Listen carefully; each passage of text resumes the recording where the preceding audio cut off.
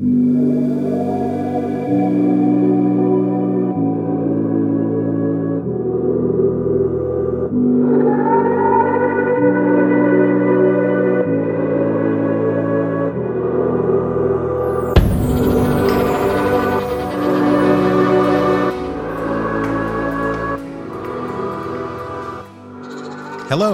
and welcome to this edition of Life's Tough, You Can Be Tougher. Our first podcast was about 3 months ago, and since we started, we've had an impressive selection of inspiring guests and plenty of free-flowing conversation. I'm Dustin Planholt, your host. This is a show about life and purpose. It's about the stories we all have. Everyone, when you think about it, has a story. Some stories may sound more riveting than others. That's to be expected. Not every story, after all, is the basis for a blockbuster movie or an HBO miniseries. Yet when you think about your own story, the most important thing to consider is what you will do with it. Or, to put it another way, what will your legacy be? We're looking forward to another terrific show today with today's featured guest, Wyclef Jean. Wyclef came to prominence as the guiding member of the Fugees, the celebrated hip-hop group that soared to fame during the mid-90s. In the ensuing years, Wyclef has been an award-winning solo performer and producer. You'll definitely want to stay tuned for our upcoming conversation. Before we begin, I want to welcome a returning sponsor, the POI Institute. The POI Institute is a private, luxurious, holistic detox center located in gorgeous Cabo San Lucas on Mexico's Baja California Peninsula. POI offers safe, medically focused ibogaine detox treatments for individuals suffering from a variety of addictions. Call the POI Institute at 833-POI-CABO. That's 833-POI-CABO. Or check out their website, poibogaine.com. That's POIIBOGAINE.com. Be sure to tell them that Life's Tough sent you. Now let's introduce Wyclef. Wyclef, or Clef, is a real Renaissance man. He's a lyricist, a musician, a singer, a producer, a poet, a songwriter. That covers quite a lot of bases. Clef has received 3 Grammy Awards and earned a place among the top 50 hip-hop players on a special cover of Rolling Stone magazine. He has also collaborated with Queen, Mick Jagger, Paul Simon, Earth, Wind & Fire, Kenny Rogers, Tom Jones, and the late Michael Jackson to make music. And as a solo performer, Wyclef has 6 albums that have sold 9 million copies. The multi-talented artist draws on elements of pop, country, folk, disco, Latin, and electronic music. Wyclef, of course, was a founder and guiding member of the Fugees, a prominent hip-hop group out of New Jersey that rocketed to fame during the mid-90s. The Fugees' name was a reference to the earlier refugee status of 2 of the 3 band members, Wyclef and Pras. Both came to the United States from Haiti. Wyclef was 9 when he arrived. In 1997, the group won a Grammy Award for Best Album, The Score, in 1997. And as one of the top hip-hop albums of all time, The Score climbed to number 1 on the Billboard 200 chart and was certified 6 times for platinum status in sales. It included their feature hit, a rendition of Roberta Flack's 1973 song, Killing Me Softly. The Fugees actually recorded the album at Wyclef's studio in the basement of his uncle's home in New Jersey. After the group split, Wyclef became a solo performer and a producer. As he notes on his website, "If I didn't keep moving after The Score, you all wouldn't have had the biggest pop song of all time." Wyclef was referring to Shakira's 2006 mega hit, Hips Don't Lie, a song that he co-wrote. He was also a featured performer on its recording. Other Wyclef hits have included Gone Till November, Ghetto Superstar, Carlos Santana's #1 single, Maria Maria, and the late Whitney Houston's My Love Is Your Love. He was the producer for Destiny's Child breakthrough hit, No, No, No, when Beyoncé was 16. So now, welcome to the show, Wyclef. And I would love to hear you tell us about what you're doing, and maybe you can surprise us with some music. Every time I make a run, girl, you turn around and cry. I ask myself why, oh why. See, you must understand, I can't work no 9 to 5, so I'll be gone to November. Said I'll be gone to November. I'll be gone to November. What's good? It's your boy Wyclef Jean. Talk to me. Welcome to the show, Wyclef Jean. We are going to talk to you and have a great show today. I look forward to it. Man, that's so cool. So I got to check it off the list. Are the Fugees ever going to get back together, at least for a reunion concert? Man, I have a song about that. It's called Say What, Anything Can Happen, you know? Yeah, and anything can happen. So, which means it's still possible. I love, I can hear it in your voice. You're smiling right now. We might be making history around the world in this show that it is in the works. At least it sounds like it. Like I said, anything can happen, you know? Yeah. So regarding a reunion, the Fugees did come together for Dave Chappelle's famous block party held in Brooklyn in 2004. Yes. Can you talk about that? And by the way, is Chappelle as funny as he is, at least on TV? Because I laugh nonstop when he throws out his lines.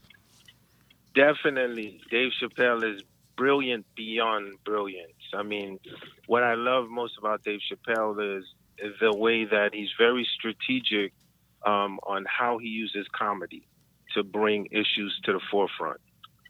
So it was incredible when we got the call, and his idea of block party, he wanted to celebrate the hip hop culture from an idea that people might have, young kids can learn more about where the culture comes from.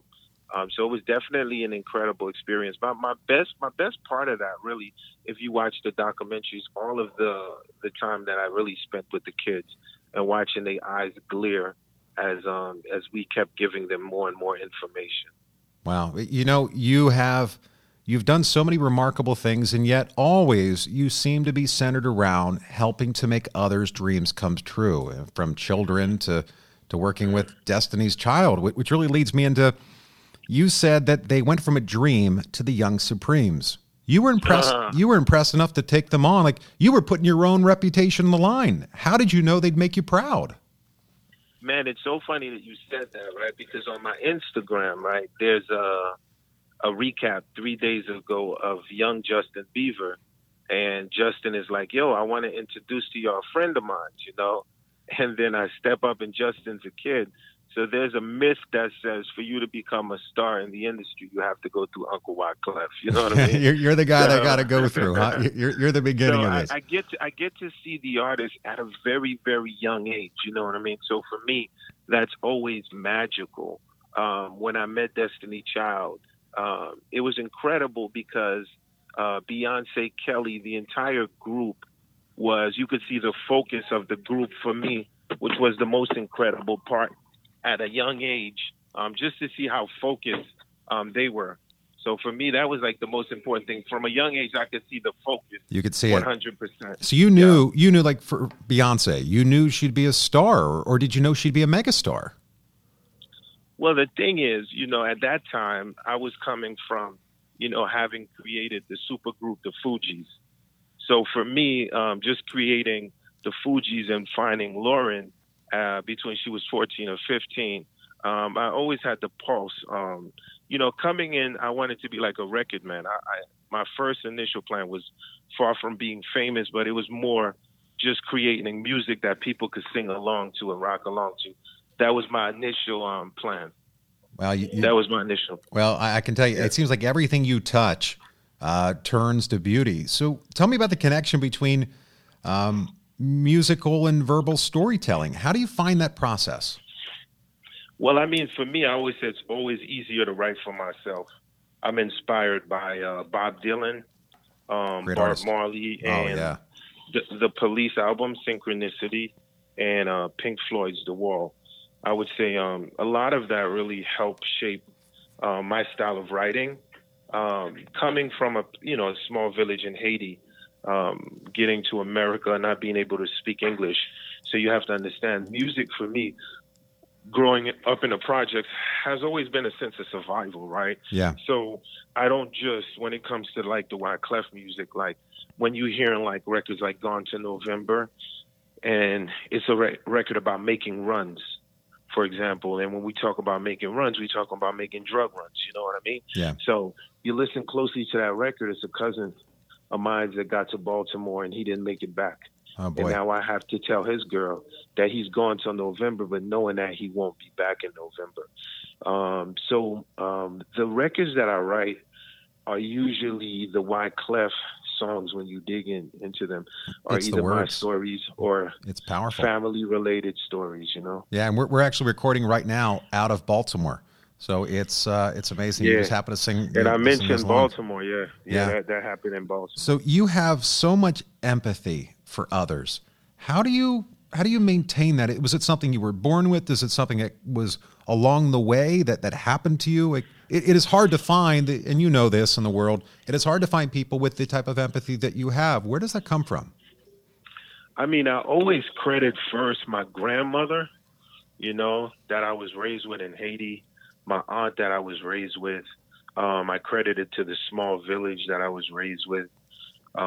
Grandfather that was a voodoo priest in Haiti. My father was a minister. My uncle was a mason. So I just was constantly raised at a very young age with just the idea of understanding the true meaning of a human being, you know, because Yeah. sometimes we get caught up in La La Land where we sure forget do. the true essence of each other is to really inspire each other and help each other walk through life and constantly inspire a new generation. This is how we get inventions, right? And inventions bring future inspirations. Well said. We like to say on the show that everyone has a story and every story has a purpose. The stories, That's right. your life has been a story, one that people literally make movies about and documentaries, and all of it yet seems to you to be that you still were meant for more. Talk to me about your purpose. When did you know you found your purpose? I mean, really, for me, my story starts off with extreme poverty in Haiti. Me and my brother, we used to eat red dirt from the floor. Today, he's a lawyer. But what I love most about my little brother, Samuel Jean, was even at a young age, he would justify things and be like, it could be worse, you know? So if he actually was on the call and I was like, we ate red dirt, he'd be like, yeah, but it was mineral dirt. Well, look, we can have a surprise caller. If you send him a message, we can have him surprise. He'll be like, it was mineral dirt. It wasn't that bad. But so I would It's all just about say perspective. for me, you know, once again, it starts off in that tiny village. And when I got to America, I landed in Marlboro Projects in Brooklyn. Wow, straight to the And- projects. Yeah, Coney Island. Oh my And gosh. when I got to the projects in Brooklyn, I felt like I was the richest man in the world Isn't that because something? I came from a hut, right? A place with no electricity, a place that you have to walk Poverty, for miles true poverty. to clean water, right? So I always say that, you know, sometimes, you know, one person's poverty, right, can be another person's gain. And people say, well, what do you mean by that? And I said, well, if you came from the hut, by the time you got to the projects, it was literally a step up. You know what I mean? It is all about perspective. Well said. Yeah, so within the perspective, it was seriously in Brooklyn, you know, automatically cousins got shot. I had got, you know, I got stabbed, all kind of craziness going through Brooklyn. So I toughened up at a very young age, you know, and I always say my mom took a gun out of my hand and replaced it with a guitar. You know what I mean? So I could relate to Johnny Cash a lot. You know what I'm saying? Wow. So for me, I always say there's a similarity with country music and hip hop. I appreciate it too. You feel me? I So, do. I mean, I grew up, I'm statistically not supposed to be here. You know what I mean? Because it's when people hear different stories and of the projects and they go, well, you know, why were you in a gang? Like, couldn't you just say you didn't want to be in a gang? But I try to give people perspective. I said, don't think of it as a gang. Now, let's talk about it as tribes, right? Because at the end of the day, that's what we really were, different tribes speaking different languages. But it was horrifying to go from one building to have to cross another building. And unless you was walking across the street, then you risk the fact of either getting jumped, stabbed, or shot. So Each day was a new threat. You're going to move with your tribe. So for me, when my mom said you could get further with the guitar, I just remember, man, my boys, they was outside doing what they was doing, and I was inside learning I Wish You Were Here by Pink Floyd, trying to figure out like the guitar chords. And then that for me was really like the beginning of just something, right? Because I felt like I could be part of something greater than myself. And then by the time I was 17, I was playing over like 14 instruments. And keep in mind, I came from Haiti at 9 or 10. So, and I always say, whatever the child focus on, that's what they're going to do. So if you put me in an environment and there's Uzis and you tell me how to build it and focus, and I'm like 9 or 10, that's what I'm going to do. So I always say it's important that we instill the right information in the youth. You know what I mean? Yeah. Well, you seem to be so focused on where you want to go in life. And from the age of 9, you were focused on, if I hang out with that group, I will not survive. I will not be able to go where I want. And looking at performing, how do you find your focus with all the distractions? You know, we talk about in life that when you finally get to that spot, you're on stage or you're where you are today in your journey, you bring a whole life of days and chapters with you. How do you go on stage and not allow all of that to distract you from now your purpose? Well, I mean, I would say one of my mentors is Quincy Jones, right? And so keep in mind, I'm from the church, and it's like a gospel church, and it's Caribbean. So I'm used to the heat, the fire, the Holy Spirit, that kind of energy, right? Yeah. So I remember Quincy, he introduced me at Montrose, you know what I mean, for like the first time, and people were seeing me. What was that like? And, Bring me back. Was that like one of these, I can't believe I'm here? Like, it must be kind of cool. yeah, it's like you pinching yourself, you dig? Like, Yeah. you're like, oh, I'm at Montrose Jazz Festival and Nina Simone, Miles Davis, and you start getting into, and then you go, but hold up, I'm being introduced by Quincy Jones, so this must really That's be crazy. a moment in time. Yeah, right? like that's quite remarkable. You and I together a couple weeks back and go, that's Wyclef. Like there's that feeling certain people have because of the life they've lived, where you have a lot of people that look up to you around the world, and I think it's so amazing that you've been able to stay out of the news. I mean, really out of the news. How do you do that with everything that's being thrown at you from Hollywood to non-Hollywood business, that you still find a way to give back and not let all the other stuff taint you? Well, I tell everybody it's in moderations. Like, I'm not perfect, so I'm not here saying I ain't sell drugs. I ain't here not saying I never tote guns, you feel me? Right. And I'm not here saying, like, I never had to shot back if someone shot at me. Yeah. But what I'm saying is we grow bigger than that, right? And so my whole purpose, I never really lived inside of the music industry. And people go, what do you mean by that? And this is sort of like where me and Avicii, we really connected, like at a very, so Avicii, who passed away, you know, phenomenal. I mean, what an artist. Yeah. Yeah. One of my, you know, I consider him one of my little brothers. Oh, geez. And he used to talk to me, and it's funny because we was having conversations like this, right? He was like, Clef, I can talk to you because when you was like 23, I already know. Like, you had $1 million in the room like Mayweather of cash. You know, there was cocaine on one side. There was pills. You know what I mean? How the fuck did you get up out of this? Yeah. You see what I'm saying? How did you climb out? Because it's all around you. It's all around you. And then I never said I didn't mess with anything that was in the room, right? But there was always a fear, right, that was instilled in me, right? And the word I remember, one of my uncles used to always say, everything in moderation. Don't let anything take over you. You see what I'm saying to you? You in a Hotel California. Great counsel. So remember, don't let the beast overcome you, right? So at the end of the day, I would say, like, just my parents. Like, I always thought of, like, you know, they brought me over from America. If something go wrong in this room, you know what I mean?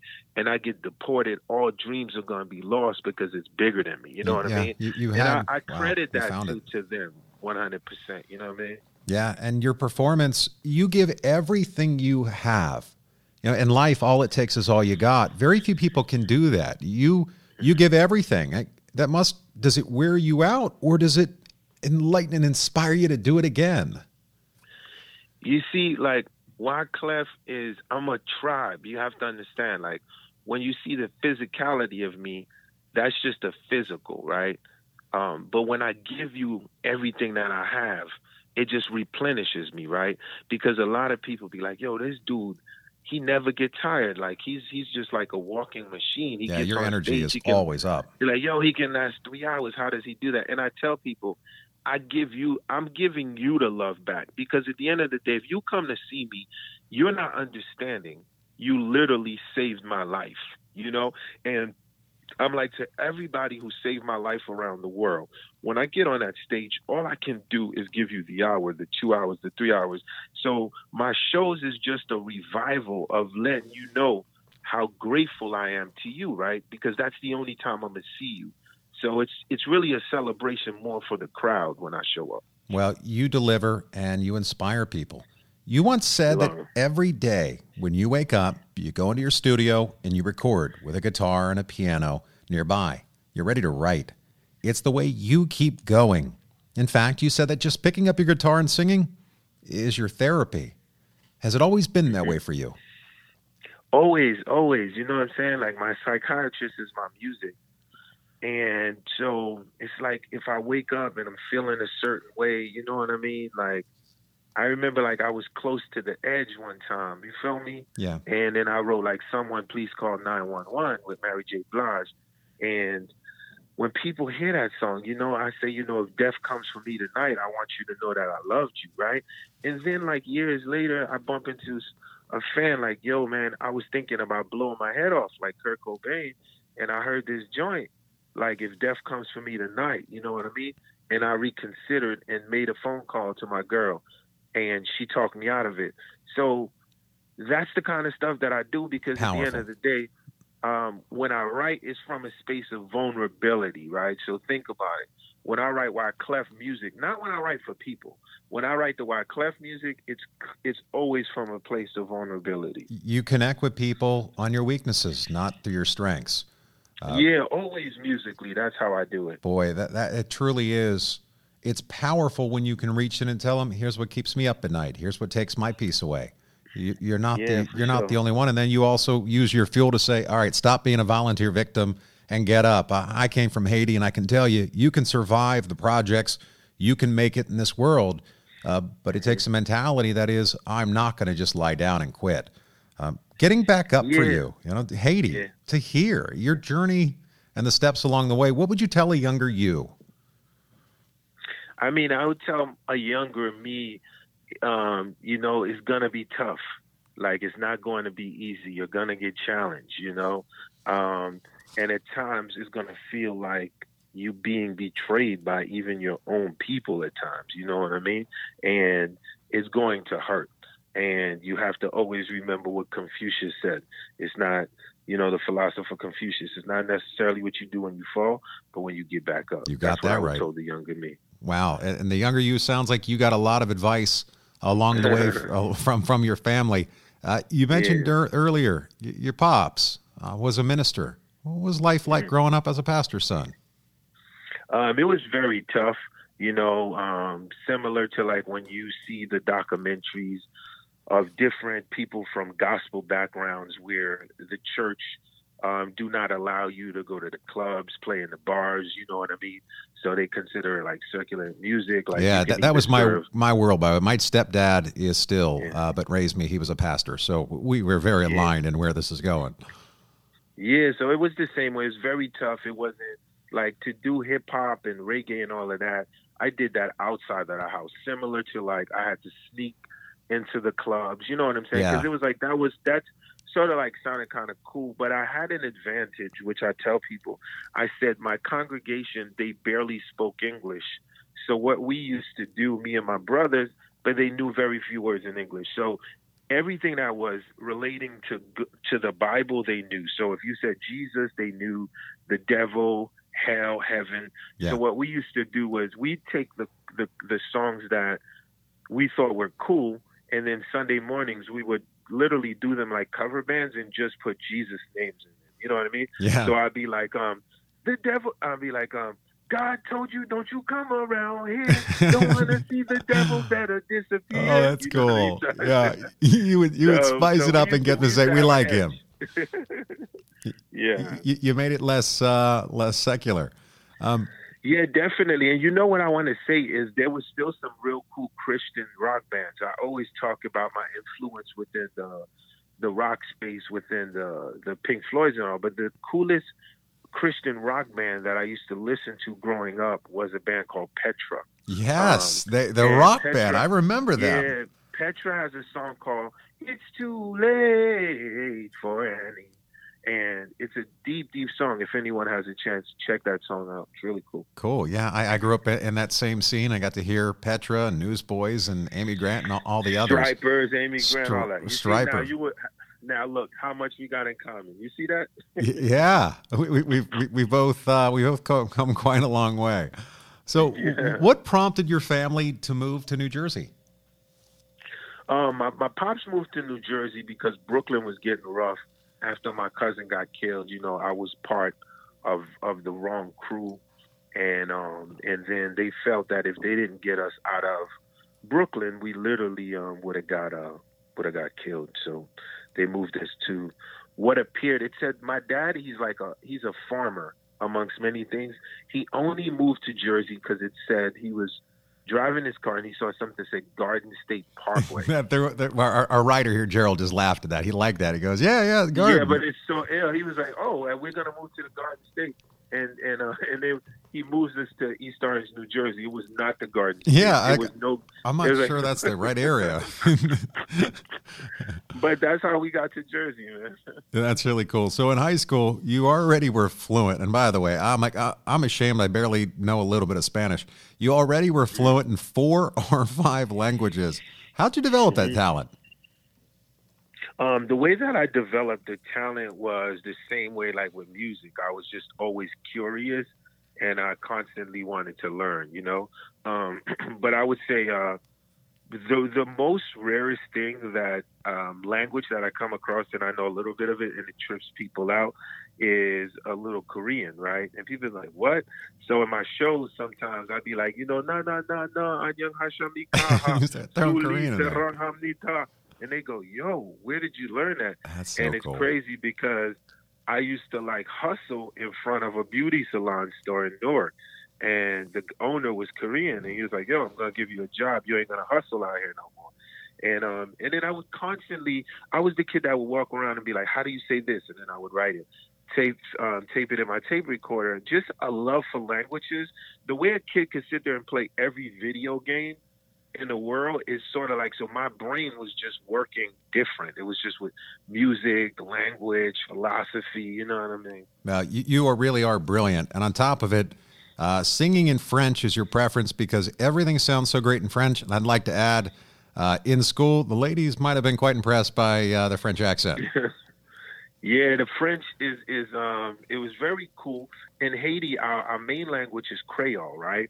And then what they mostly teach you in school is French because at the time Haiti was occupied by Napoleon in France until they were the first blacks to get their independence in 1804. So very much a French culture a lot in our country. I love French because no matter what you say, man, like, it just sounds sexy. You can't mess it up. You could be like, yo, I'm going to the bathroom. And the girl's like, oh, that's so sexy. we were trying to write down questions for you. I go, I think he's going to appreciate that one because it's true. You know? It positions you as a suave and intellectual type of guy. It levels you up. Once you get into the French, it levels you up. You know what I mean? Yeah. So who, if anyone, taught you to read music? If someone out there, listeners in now 70 countries, how do you learn to read music? How'd you do it before YouTube existed? Okay, so everyone that wants to learn, I actually taught myself how to play first. I was not a reader. I felt like I didn't need to read because anything I can hear, I literally can play it. Until I came across a music teacher, and she was like, Wyclef, you can be as good as you want, but just say one day you decide to do a film score. and you're gonna be like, and you can do as much as you want with the film score with your ear, but now you're gonna have an orchestra in front of you, and the orchestra only speaks one language, right? The language of music on paper. How are you gonna do that? And I was like, well, I'll just get somebody to do it. And she was like, it's going to cost you $100,000. And I was like, where do I start? Every good boy does fine. Yeah. You know what I mean? Where do I begin? Where do I begin? So I teach, I tell people the way that I learned was through a music teacher. She brought me in high school and taught me jazz. And I would say, so for everyone that is listening, there's two ways, right? Because online now we can learn and there's different things. But I always tell everyone, I still believe in the physicality of the human. You know what I'm saying? The AI is very important. We're going to need that as we move forward. But there's nothing like a person sitting there with you and you're having fun when you do it, opposed to like feeling like it's being drilled in your head. Yeah. And so jazz, what got you hooked on jazz? Man, I got into jazz at 15 years old. I love the improvisation. I love the speed of it. It was like calculus, you know what I'm saying? But it was like moving like calculus, like double speed, because the guys like Charlie Parker, they actually was just improvising.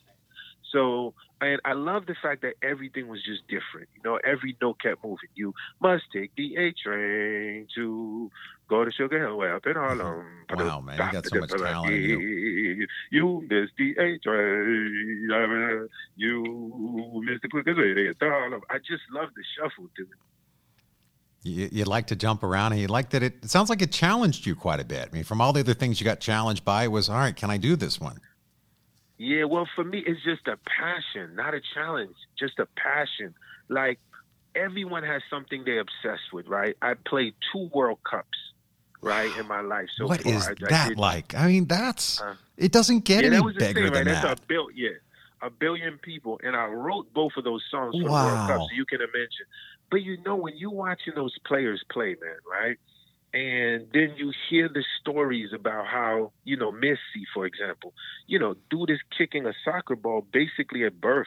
And everywhere he goes, the soccer ball is with him. That's sort of like with me with music. You know, it's sort of like it's my obsession. Like it's something that it's like I love. It's like when you see LeBron James and he's playing all the positions, it's because he just loves what he does. And that's with me with music. Any form of music, I was just like, I have to learn this. I love it. You know what I mean?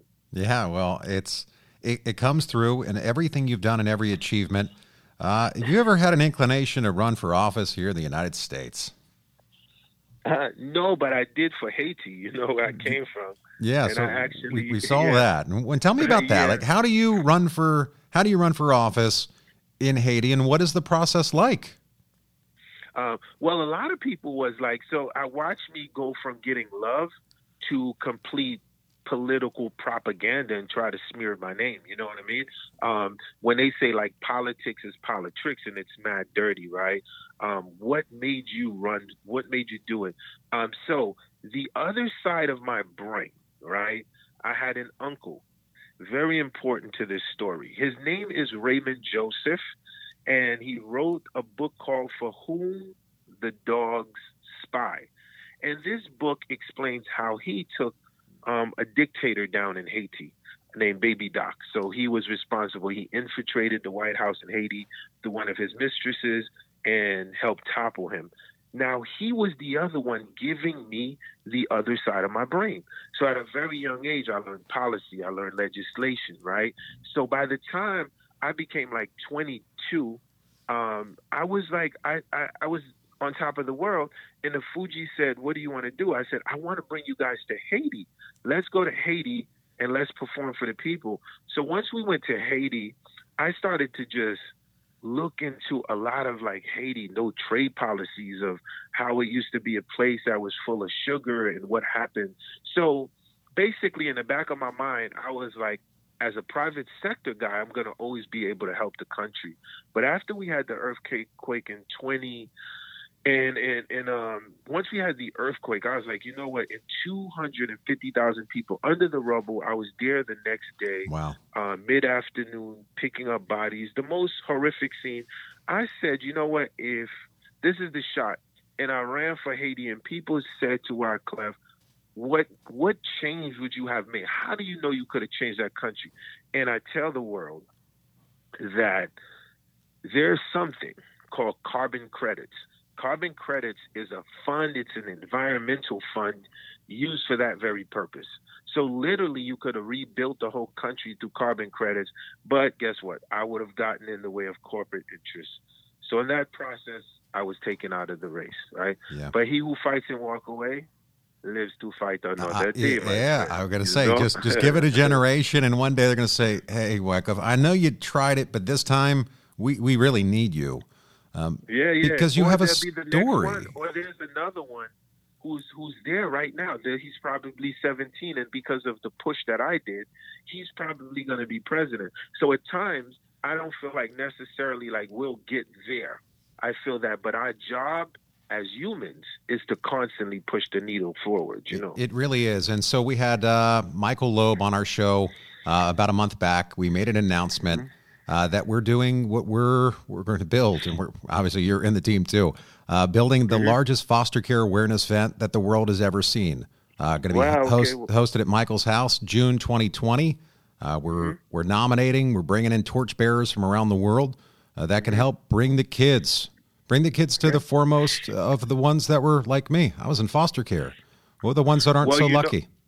Yeah, and I shared that with you when you told me that. I was definitely touched, and I didn't tell you about my dad's church. You know, this is one of the things that we did. We cared a lot for foster children. This was one of the deepest things in our church, Church of the Nazarene in New Jersey, that we definitely was proud. So when you told me that, a little bit of your story, I was definitely touched by that. Well, we'd be honored to have you and have those people that you trust to help us bring awareness to the 430,000 kids here in the United States that, for no fault of their own, just were born in the wrong part of town, or the wrong mom and dad, or the wrong environment or situation, or one of a million different things that come in. So as we go towards the end here, current musicians today, current artists, what kind of music do you like? Is there something out there that's on Wyclef's playlist you say, Dustin, this song, I can't get it out of my head? Man, I'm just a soul searcher. And what does that mean, man? I go on Spotify, I hit country music, listen. You go right to country. Hip-hop, and I tell people, the best thing is just hit a genre and just go in. You know what I mean? And I guarantee you, just go and be like, what's happening in Brazil today, 2019, you know? And your mind will be blown. That's one thing I love about the space of streaming, you know what I mean? Music is definitely infinite, you know what I mean? It is. But my favorite artist currently at the time is a girl by the name of Her. She plays guitar, and she sings. She's a prodigy. There's another girl out of the Bronx that I feel has an air. Her name is Jazzy Amra. She came out of the Bronx, just on the come up. She's still bubbling. And there's a kid, I'll give you some breaking news. There's a kid I introduced to Clive Davis the other day who was my mentor. And I've never brought anybody to Clive Davis since we did Whitney Houston. This kid by the name of Jeremy Torres. Torres. He sort of like reminds me of me when I was starting out. He has his guitar. He's from Puerto Rico. Pops left him at a young age. You know, he had to make for himself in Finn. He has an interesting story, and he lives and breathes music. So I love that. He lives and breathes. Well, you were able to sing today our opening intro. Again, reach out. We'd be honored if any of them. And as we go now towards some of the back-end questions, your current work, your new work, you had a new album that just came out in March, about the time we started this show. The name of the album is Wyclef Goes Back to School. It includes your original songs and feature collaborations with inspiring young artists from college campuses around the country. Tell us what your thought process was in making this album. So whenever people get these Wyclef Goes Back to School, what it means is 90% of the kids that you will hear, or let's just say 90% of the talent that you will hear on that album, is all based on discovery. And it's these college kids throughout the country. It'll be like street kids all over. The idea I wanted to do was to do the reverse of what the record companies was doing. which mostly they find the artists from YouTube with 100 million views, and this is how they signed them. But I was like, if y'all do that, y'all ain't gonna find the next Fuji or the next Amy Winehouse. You know, you physically have to go out and do this. So while I was touring the carnival, I toured universities throughout the country. Through the institution, we set up private shows, you know, because I wanted this to be so not reality show driven. I wanted to be reality show driven. I wanted it to be pure. And then so from there, you have what you will hear, which is a bunch of new kids. My favorite record on there is it's called Demons in Joy, and it's featuring Jeremy Torres and another girl by the name of Maura Mack. And when people hear this, they go, yo, is that Adele? I'm like, no, it's a girl named Maura Mack with maybe a girl named Maura Mack, maybe with 300 views. But look, you've discovered them in Wyclef Goes Back to School.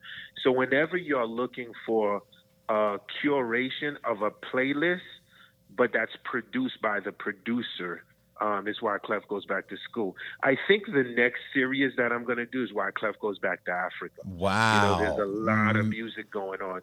So this is a new way of curation for me, and not just producing artists, but also sharing with you what I think is some of the future, like earlier when we talked about the Destiny Child. So these are some of the kids I think that are future. There's another kid, you know, people was like, is that J. Cole? And I was like, nope, but it's a kid that lives in Chicago. You know what I mean? Yeah. So that's the kind of energy that you'll get on this album. Well, you've got a lot of energy in general, and about turning 50 in October. Yeah. What man. is that like, brother? What is it like? 5-0, baby. That's a big one, man. What are we going to do? Where are we going to go? What's this party going to look like? I still can't believe it, man. I never knew this is what 50 would feel like. I didn't know what 50. I didn't know 50 would feel like I'm 24. You know what I'm saying? Yeah, you got a lot of mojo left in you. Like, you're not the normal. You and I were just together. Go, no, you're not 50. Not even close. No. But it feels good, and people go, man, how can you? And I said, look, man, at the end of the day, people say, how do you do it? And I say, I really put myself in the front line and sacrifice myself for people. Because I said, if you can go past the fire, all you're going to see is the baptism. You know what I mean? And I strongly believe in that. And your dance moves, you still got them? Man, you know what's funny, man? I think I'll be a dancer till I die. I'll be like that 80-year-old guy. And you'll be like, oh, shit, he just did a backflip. Man, you got to teach me how to dance, because I don't know what it is. When I move, it just doesn't move right. I got you, man. You know what? I'll show you a few tricks. What we probably need to do, the first trick, we need some cool dance shoes. That's what we'll start. You got to pick them out. Because what kind of dance shoes we getting? We're going to get them because, you know, the first thing they're going to do is look at your feet. And then if you could just move your feet a little bit, it's going to distract them with the dance shoes. Like blue suede shoes, or what do you got in mind? Blue suede shoes. I like that. Let's do it right. Like, if you and I are going to do a dance off, there's going to be some blue suede. Right. I like that. All right. So final question we have to ask. Who's the toughest person you've known, or that's in your life, or maybe that's not here anymore? Well, I said the toughest person I've ever known is not here right now. And that's my father, you know. He had a tragic car accident. But the reason why he's tough is because it's sort of like good was never good enough. He always told me that, you know, you can't be good. Like, if you're just good, that ain't good enough. So there'll always be excuse. And he says, you have to be great. And then so it seemed like everything I was doing just was not, it was good for him, but it wasn't great. And then before he died, one of my the only concert that he ever attended was I'm actually the first rapper to actually perform at Carnegie Hall with a full orchestra. So I did a show at Carnegie Hall. Hold on, Gerald, why didn't you find that? Now, come on. That's one of those, we should have read that in the beginning. Carnegie Hall? Wyclef, are you kidding me? No, I'm not. So actually, you can go on Amazon and get Wyclef and Friends at Carnegie Hall. So I'm actually the first rapper ever. And it's dope because when y'all watch Carnegie Hall, you will literally see everything that I talked about. You know what I mean? We had to edit some people out of it because of record companies, but the majority of everyone is on there.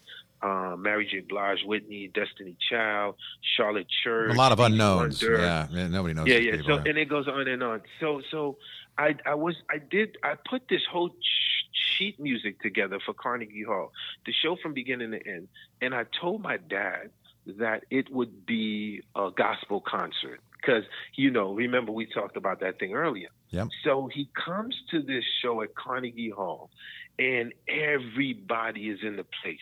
I put my dad up in the balcony, and when I tell you everyone is there, Alicia Keys ain't even blown up yet. She's sitting next to Clive Davis. Everybody is there. And in the middle of the show, I just stopped the show, and I was like, yo, I mean, I have all my friends here from Eric Clapton on down who flew in for this, but, man, the greatest joy for me that night is to see my dad. And Wow. I told him Powerful. to stand up, and then he stands up. So after the concert, now I'm looking for the word from him. You know what I mean? Because sometimes we just do things to get that validation. You wanted to impress your dad. I gave it all I had, Pops. Man. You feel me? I feel you right now. He comes up to me and he goes, do you know when you make it? And then I go, oh, man, here he goes again with another one of his Haitian parables, right? Yeah. So I'm like, no, Dad, when do I make it?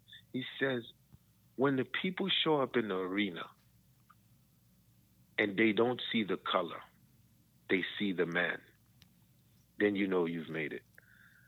And What a it's powerful so message. deep what he said, you know really what I'm is. saying? So, Yeah. so that was his way of telling me, so that was the toughest person that I've ever encountered in my life. For Well, sure. he sounds like he was absolutely an amazing man, one that you should be proud of, and one that I'd be proud of to say that guy's in my family.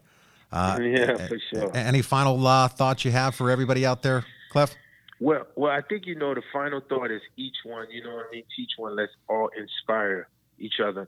Look how we met, you know what I'm saying? And look, Absolutely, your brother. background, my background. At the end of the day with love. And I'm going to talk to like Spotify and everything because there's so much Wyclef music. I have to have them curate all the acoustic stuff by itself, all the country stuff by itself, all the hip hop stuff.